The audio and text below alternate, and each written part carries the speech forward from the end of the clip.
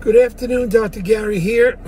We sell dental practices nationwide, and we're here to help you. The name of our company is Healthcare Practice Sales, LLC. And today's topic is what involved in the sale of a dental practice. How involved does the seller or buyer have to be during the process? In other words, how much do they have to monitor the progress of the sale of a dental practice, be it buyer or seller? Well, first and foremost, it's hope you've taken our advice and you always get a dental attorney for the buyer and a different dental attorney for the seller. The buyer uses a dental bank. That begins to create your foundation. But you've got to monitor these things constantly. And I'll talk, this next sequence, this next video is going to talk about that. So anyway, I'm Dr. Gary. I was a dentist for 25 years, and we now have for 11 years been doing the dental practice brokerage. And we now have 8 employees. We're in 19 states. We'll be expanding very soon. In fact, we're going down to Florida. I think next week we have 4 new practices to see down there. So our phone number is 201-663-0935. Our website is dentalpracticeguide.com. All the information you're about to hear is for entertainment purposes. It's not business or legal advice. So we work every day except Christmas and Easter. And from 7:30 a.m. till 9:30 p.m., we answer the phone constantly.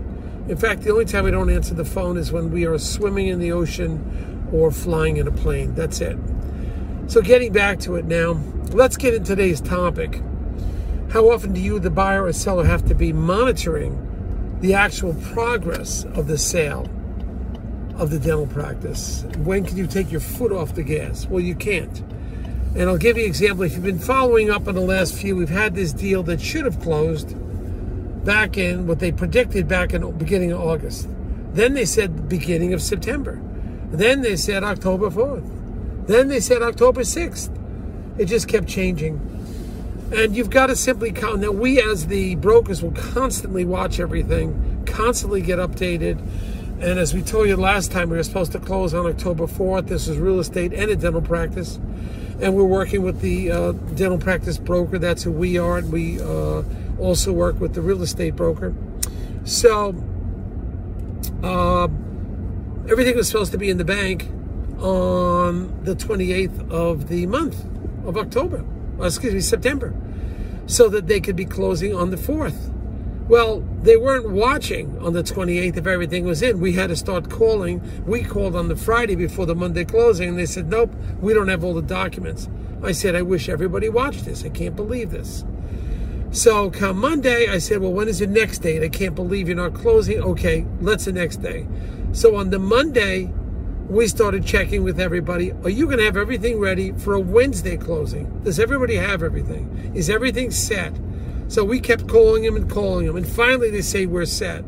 But you as the buyer and the seller, you have to watch and monitor. Call us and we'll monitor it for you. But you still got to keep your eye on it. So on the Monday, which was supposed to be closed, they didn't close. They then postponed that to the following Wednesday, the 6th. And finally on the 6th, it did close. And we were checking with everybody. Is everything done? The bank sent me a note. Yeah, we funded everything. We are all set. Everything's done.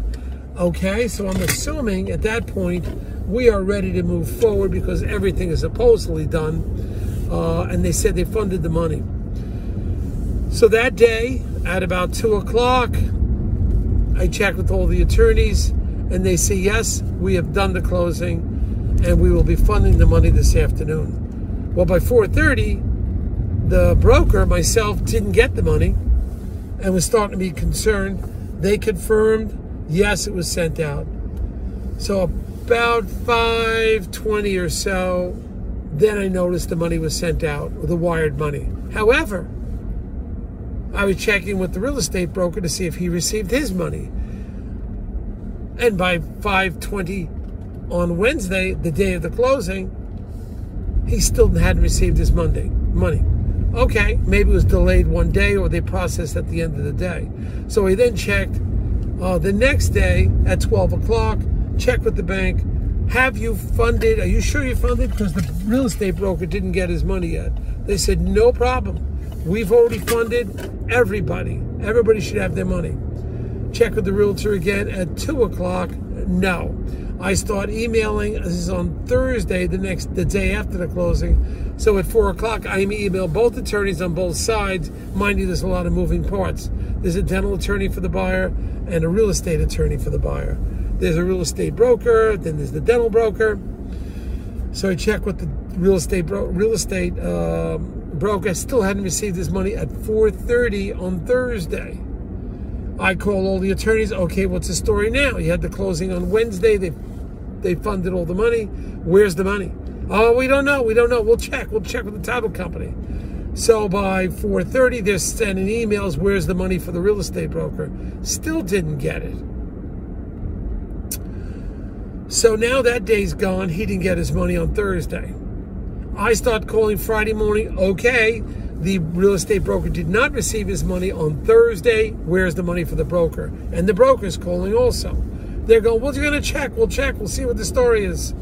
Again, you have to monitor everybody. I know this is only a few days, but, people make plans, and we're aware of that for our buyers and sellers. We're aware of what you go through. But they told the closing was supposed to be beginning of August. Then it's going to be in September. Then finally in October 6th. So I'm calling that morning now on Friday after the closing. We're going to check. We'll get in touch with the title company. They're handling the real estate. At 9:30 that morning of the Friday, the real estate broker contacts me and said, still didn't get my wire. So I'm back with the attorneys, back with the title company. Title company finally says, oh, okay, we're going to wire it out today, this morning. We're on top of it. Well, it shouldn't be for me to follow up on all this. All the attorneys, the bank should be all communicating. And they didn't. So that's what happened on that one. Thank you, Dr. Gary.